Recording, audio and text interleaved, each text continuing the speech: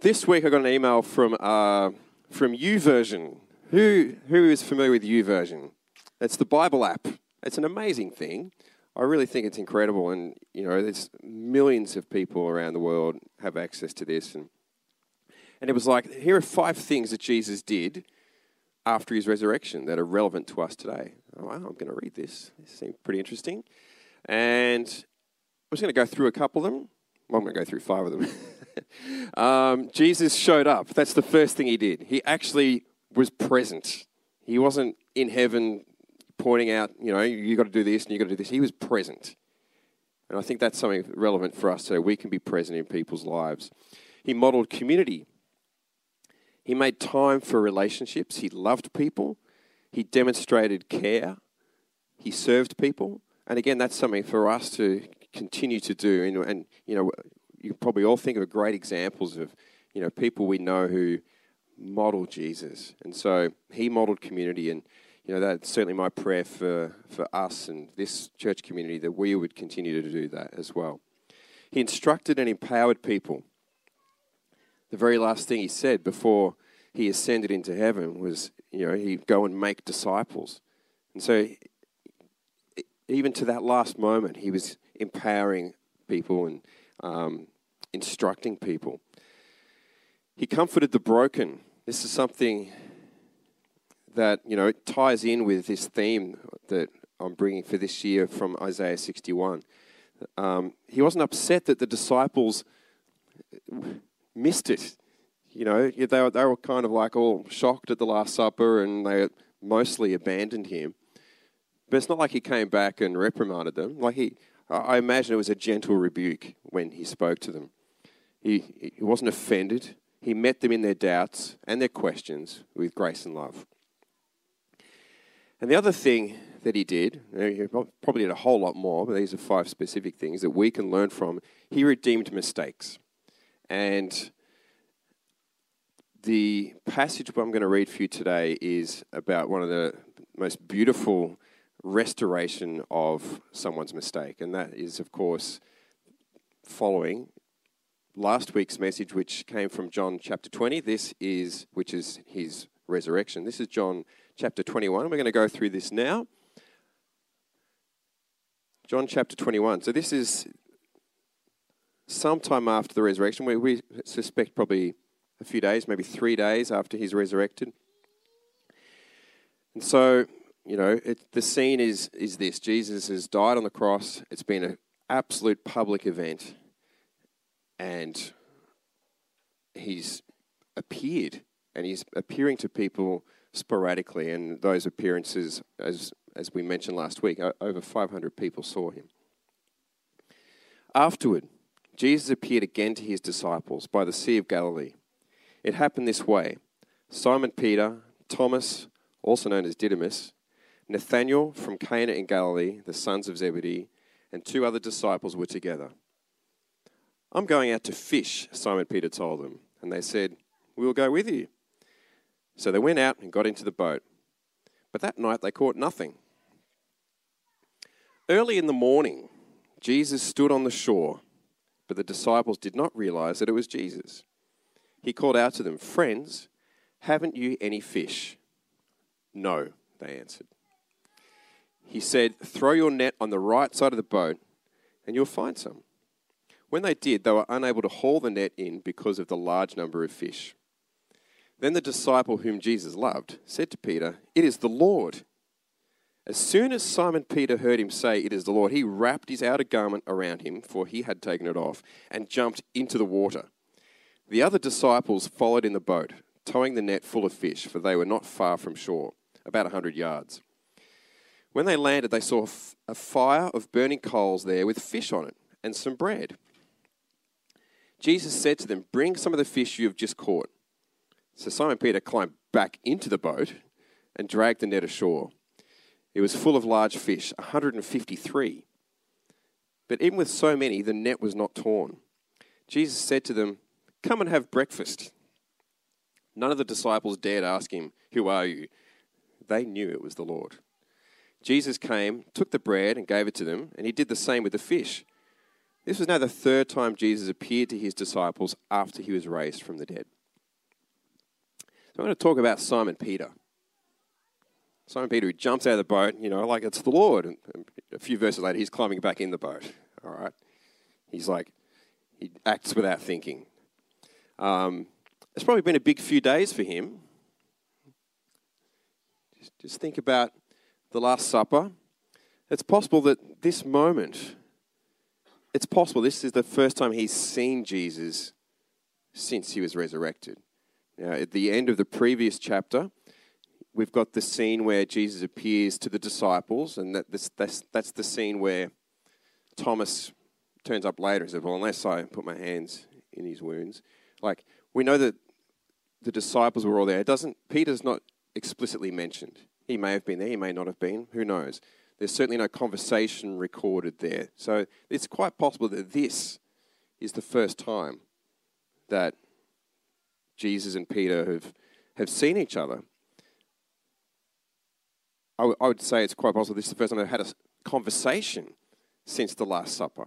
Now, at the Last Supper, I'll follow you to the ends of the earth, Lord. And then Jesus is like, well, actually, before morning, you will have denied me 3 times. And there's that also little scene in the Garden of Gethsemane where it's Peter who, gets a bit violent with one of the guards. And so, and Jesus speaks to him there. But as far as a conversation, I don't know if that was a sit-down chat in the garden. This is quite possible the first time that they are face to face. So I'm wondering what Simon Peter is thinking in this moment. I want you to just imagine what he's thinking. At the Last Supper, I'll follow you to the ends of the earth, Lord. Within a few hours, I don't even know you. He's probably thinking a lot. Let's have a look at that scene where he denied Jesus. This particular passage comes from Luke 22. And when some there had kindled a fire in the middle of the courtyard and had sat down together, Peter sat down with them. So Jesus has been taken. This is after his arrest. A servant girl saw him seated there in the firelight. She looked closely at him and said, "This man was with him." But he denied it. "Woman, I don't know him," he said. A little later, someone else saw him and said, "You are also one of them." "Man, I am not," Peter replied. About an hour later, another asserted, "Certainly this fellow was with him, for he is a Galilean." Peter replied, "Man, I don't know what you're talking about."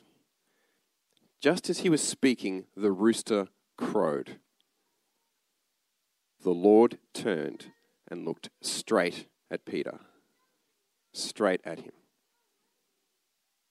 Then Peter remembered the word the Lord had spoken to him. "Before the rooster crows today, you will disown me 3 times." And he went outside and wept bitterly. This was the last time that Peter and the Lord made eye contact. And here he's jumping out of the boat to go see him. He climbs back in. He's probably a bit of a mess. And now he's on the beach with him. Jesus is offering him a cooked breakfast. I wonder if this was on his mind. I wonder if he was avoiding eye contact. Last time they'd looked at each other, it was quite a moment for Peter. And if he was avoiding eye contact, he was probably looking around him, I would imagine. He might have seen the fire. Last time we know Peter was by a fire was the very moment, so he probably looked away from that pretty fast, I would imagine. He might have looked at this miracle catch of fish. What if that brought up any memories?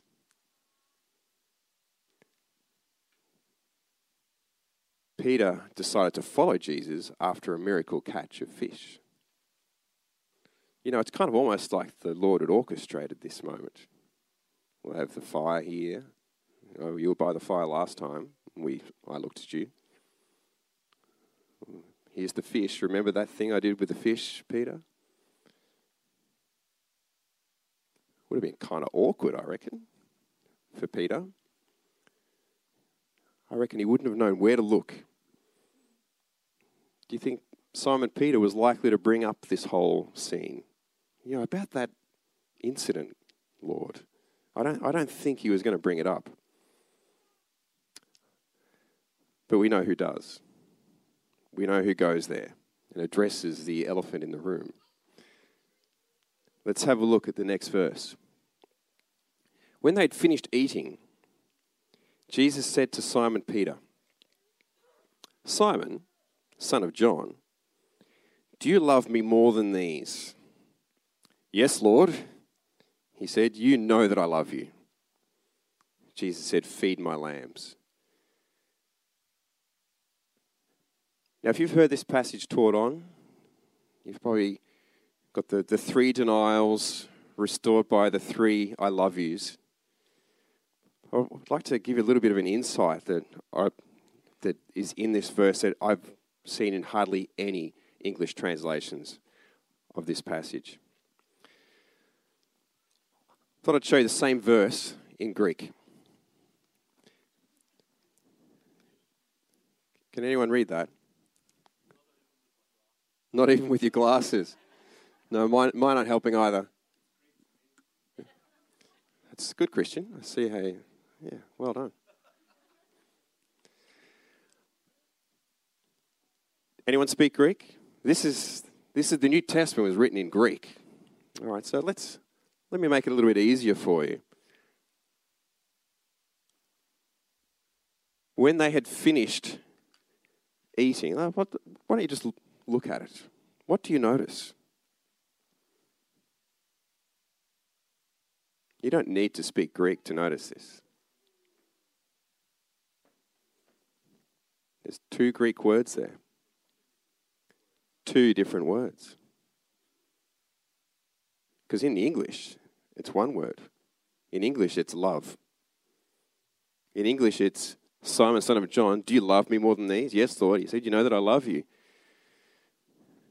But you don't need to be a linguist to realize that that is two different words. Simon, son of John, do you agabas me more than these? Yes, Lord, he said, you know that I philia you. You see, in English, we have one word for the word love. And that word is love. But in Greek, there are four words. Here's a little lesson in Greek. Four words that all translate to love. So as these four words are in the Bible, 99% of English translations just have the word love. We have eros, which is a sensual or romantic love between spouses. So that Greek word for love, you want that? You can take that. We have storge, which is family love. It's the natural bond between parents and their children, or between siblings. So eros and storge, they're both used in the Bible to describe those types of love, but we just read it as love. Philia is the love of a friend. That's how most Christians show love to each other, or how most Christians should show love to each other. And we have agape, the highest of the four types. This is perfect, sacrificial, unconditional love. It's the love of God. So here we have that verse again. This is the anglicized version of the Greek text.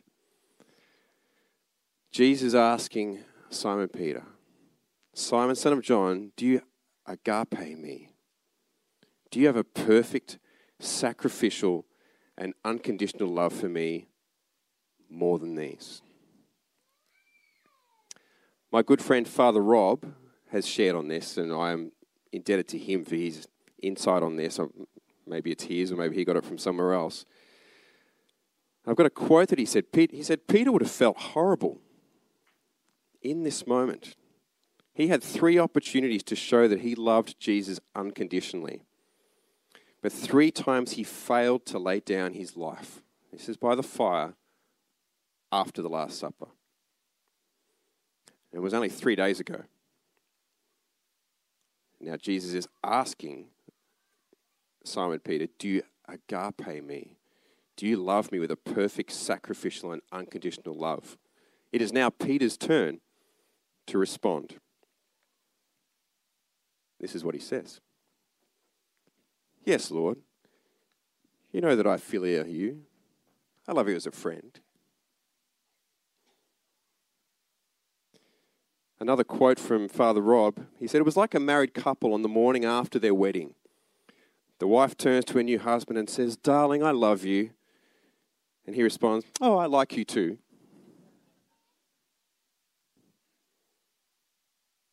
That's what's happening in this scene. And we miss that in most English translations because it's just translated as love. I had a quick search. The only ones that go close to bringing that out are the Amplified, the Passion Translation, the Phillips Bible, which I had previously not heard of, and the World English Bible. Because they all actually they word it in such a way that says, do you burn with love? Oh, yes, I have an affection for you. And so they actually try to bring that out. But here's where it gets even better. Again, Jesus said, Simon, son of John, do you agape me? He answered, yes, Lord, you know that I philia you. So Jesus asked him the same question, the same words, the second time. And he responds exactly the same way a second time. Jesus said, take care of my sheep. But here's where things get fun. The third time he said to him, Simon, son of John, do you philia me? Simon, son of John, do you love me as a friend? Peter was hurt because Jesus asked him the third time, do you philia me? He said, Lord, you know all things. You know that I philia you. He's probably thinking, I've just told you twice. Jesus said, feed my sheep. Josh.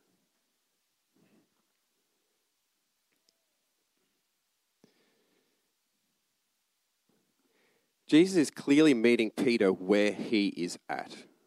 I want you to think about that for a moment. With the imperfect love that he had to offer.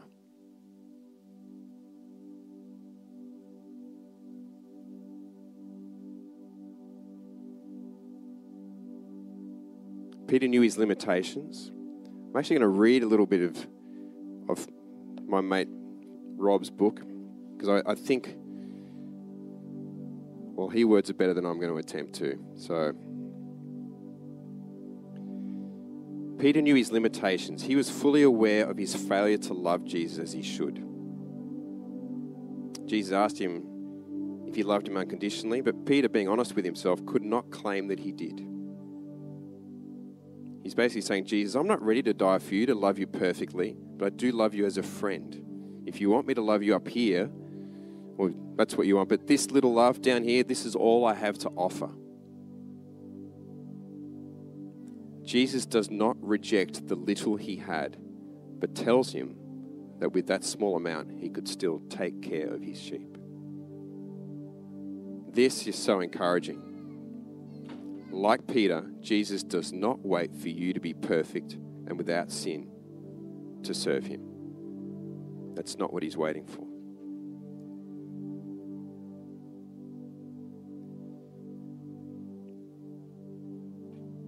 Jesus meets Peter where he's at with the imperfect love that he had to offer. Peter was truthful with Jesus about it. And Jesus was not threatened or thrown or offended by Peter's truth. he empowered him anyway. Have you ever denied Jesus? I don't think any one of us has had an experience quite like what Simon Peter would have had. But maybe we've denied Jesus in our words, our actions, our deeds. Maybe we've distanced ourselves from his love, from his teachings. Maybe we've denied him just through a lack of faith or a lack of belief, through a lack of prayer, through apathy towards the poor.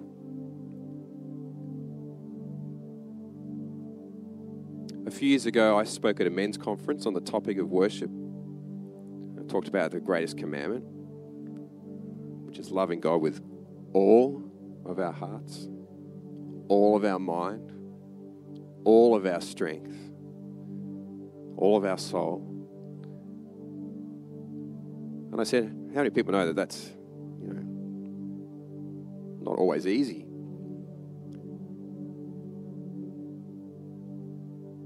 And I felt like I was a bit of a radical for saying that. I was just being honest. Because we go about our day and we put things before God all the time.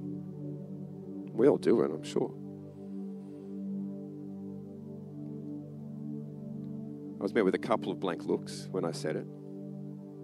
I was just being honest. But the good news is, the resurrected Jesus comes and invites you and me into his agape love. He's not offended. He's not thrown by your brokenness.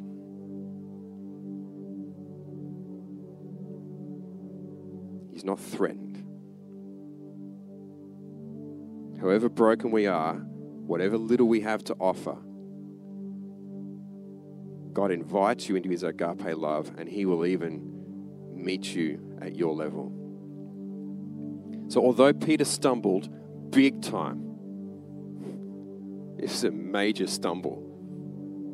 I can imagine he's in heaven now going, why does that have to be in the Bible? Oh, for us, probably. He denied Jesus. He deserted him at the cross. And then, to his face, he confessed that he didn't love Jesus the way Jesus loved him.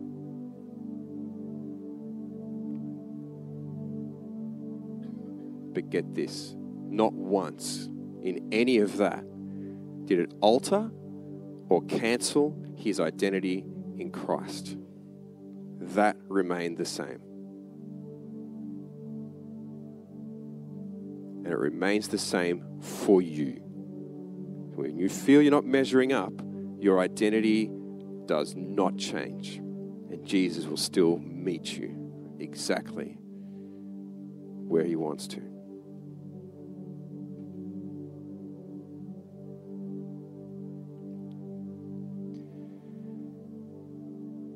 History tells us what happened to Peter. He was killed for his faith in Jesus. And according to history, he was crucified upside down. He felt he wasn't worthy to be crucified in the same manner as the Lord. And so he asked, well, if you're going to do this to me, you're going to do it upside down. Jesus alludes to this in the following verses. After he's just said, do you philia me? He said, you know how I philia you. He said, very truly I tell you, when you were younger, you dressed yourself and went where you wanted. But when you are old, you'll stretch out your hands, and someone else will dress you and lead you where you do not want to go. Jesus said this to indicate the kind of death by which Peter would glorify God. Then he said to him, follow me. This is Jesus, probably not prophesying it, as in, well, I hope this happens to you. I doubt that. But he was just saying, well, this is how it's going to end. God knows the beginning from the end. So what we know with Simon Peter is that he literally gave his life for Jesus. To me, that sounds like agape love. A sacrificial love. I'll quote from my mate Rob's book one more time. What kind of love was this? It was agape. Didn't start that way for Peter. Peter spent his life following the risen Christ, and as he walked with him, Jesus perfected the imperfect offering that he made that morning by the water.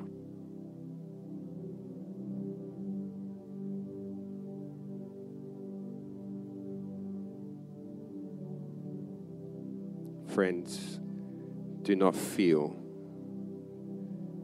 that your imperfect offering is not enough. Jesus will meet you. Unafraid to meet you there. In this very same way, we can trust that God's power is made perfect in our weakness.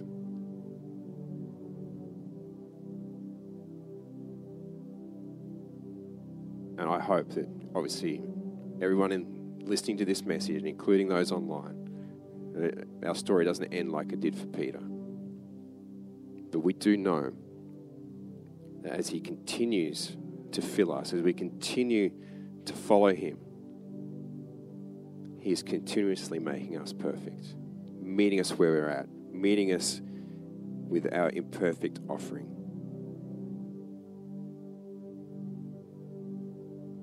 He will continue to invite you into that agape love.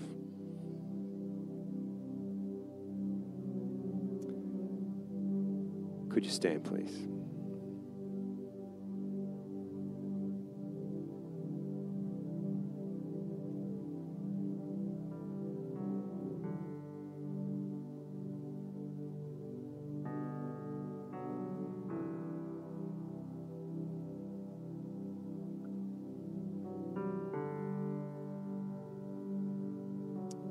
I believe God's doing a work right now.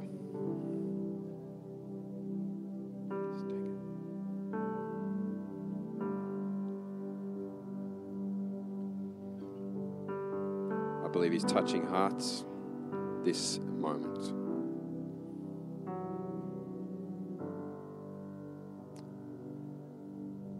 I believe there's people in this room who feel that they've only had an imperfect offering to give to the Lord and that it's not been acceptable.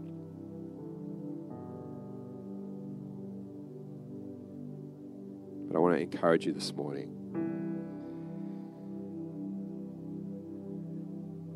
Jesus is not afraid of that. He's not repelled by that. He's not offended. He's not disgusted.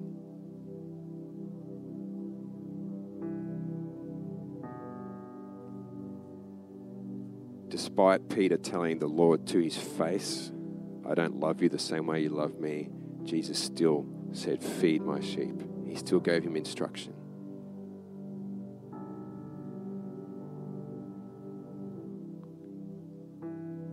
He still reiterated his purpose. Peter's identity never shifted.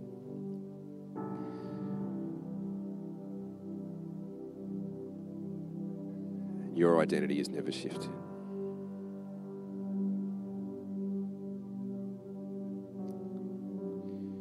If you feel you want to respond to that, I'm just going to invite you to come up the front.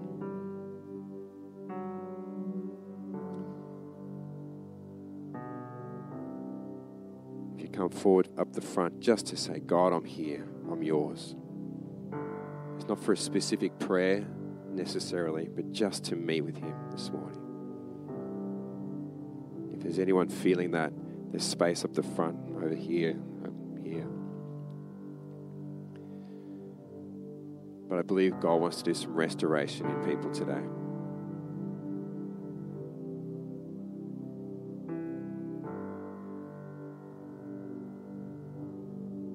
Where you feel that you've failed God, God wants to meet you in that spot.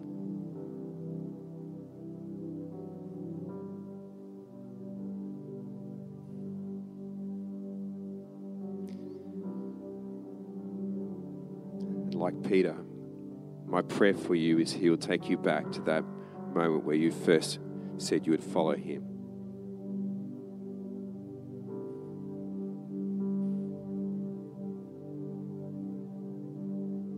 But He'll remind you of His perfect love for you. If you see someone up the front, you want to just maybe lay your hands on them and just pray for them. I just feel this is a moment where God wants to do some work in people.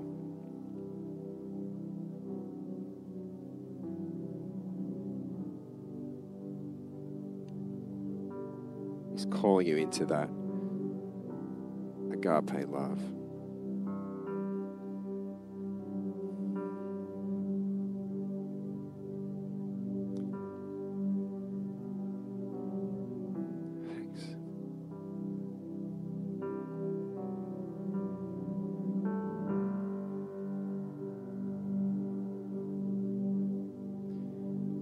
If that's not you today, but you see someone up the front, just come and lay hands on them.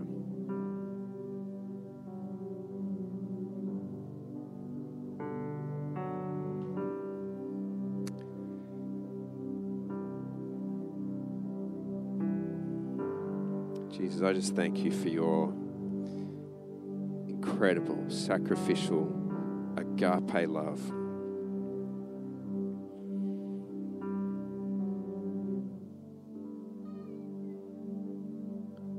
Thank you that unconditional love you have for us despite our imperfect offering.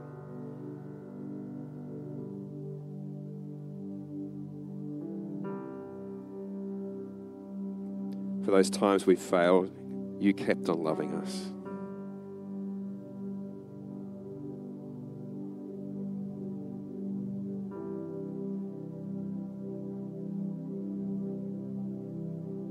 You weren't turned off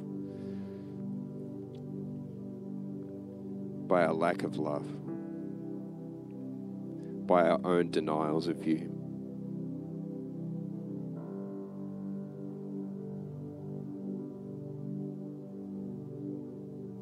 God, we receive a fresh outpouring of your perfect love.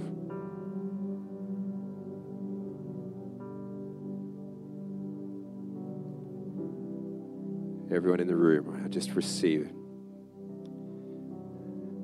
Just receive His love right now. Breathe it in.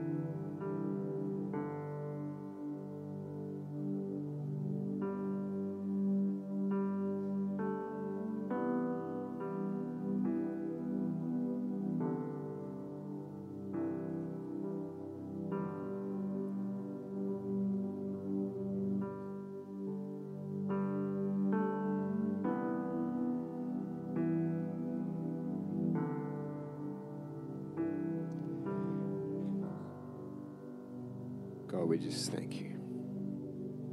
We thank you that you are doing a great work here.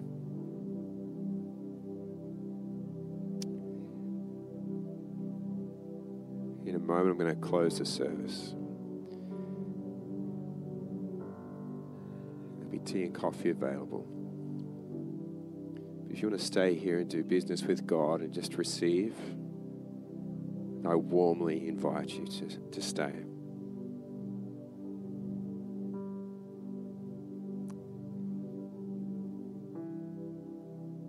If you don't know Jesus, if you found yourself in here this morning or watching online and you don't know Jesus, I just want you to know He loves you so much. He always has, and He'll never stop.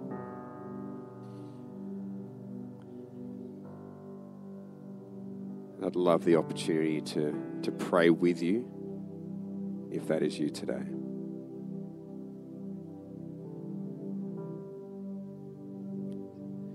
So please come up to me if that's the case. I'll lead you in a short prayer to receive Jesus into your heart.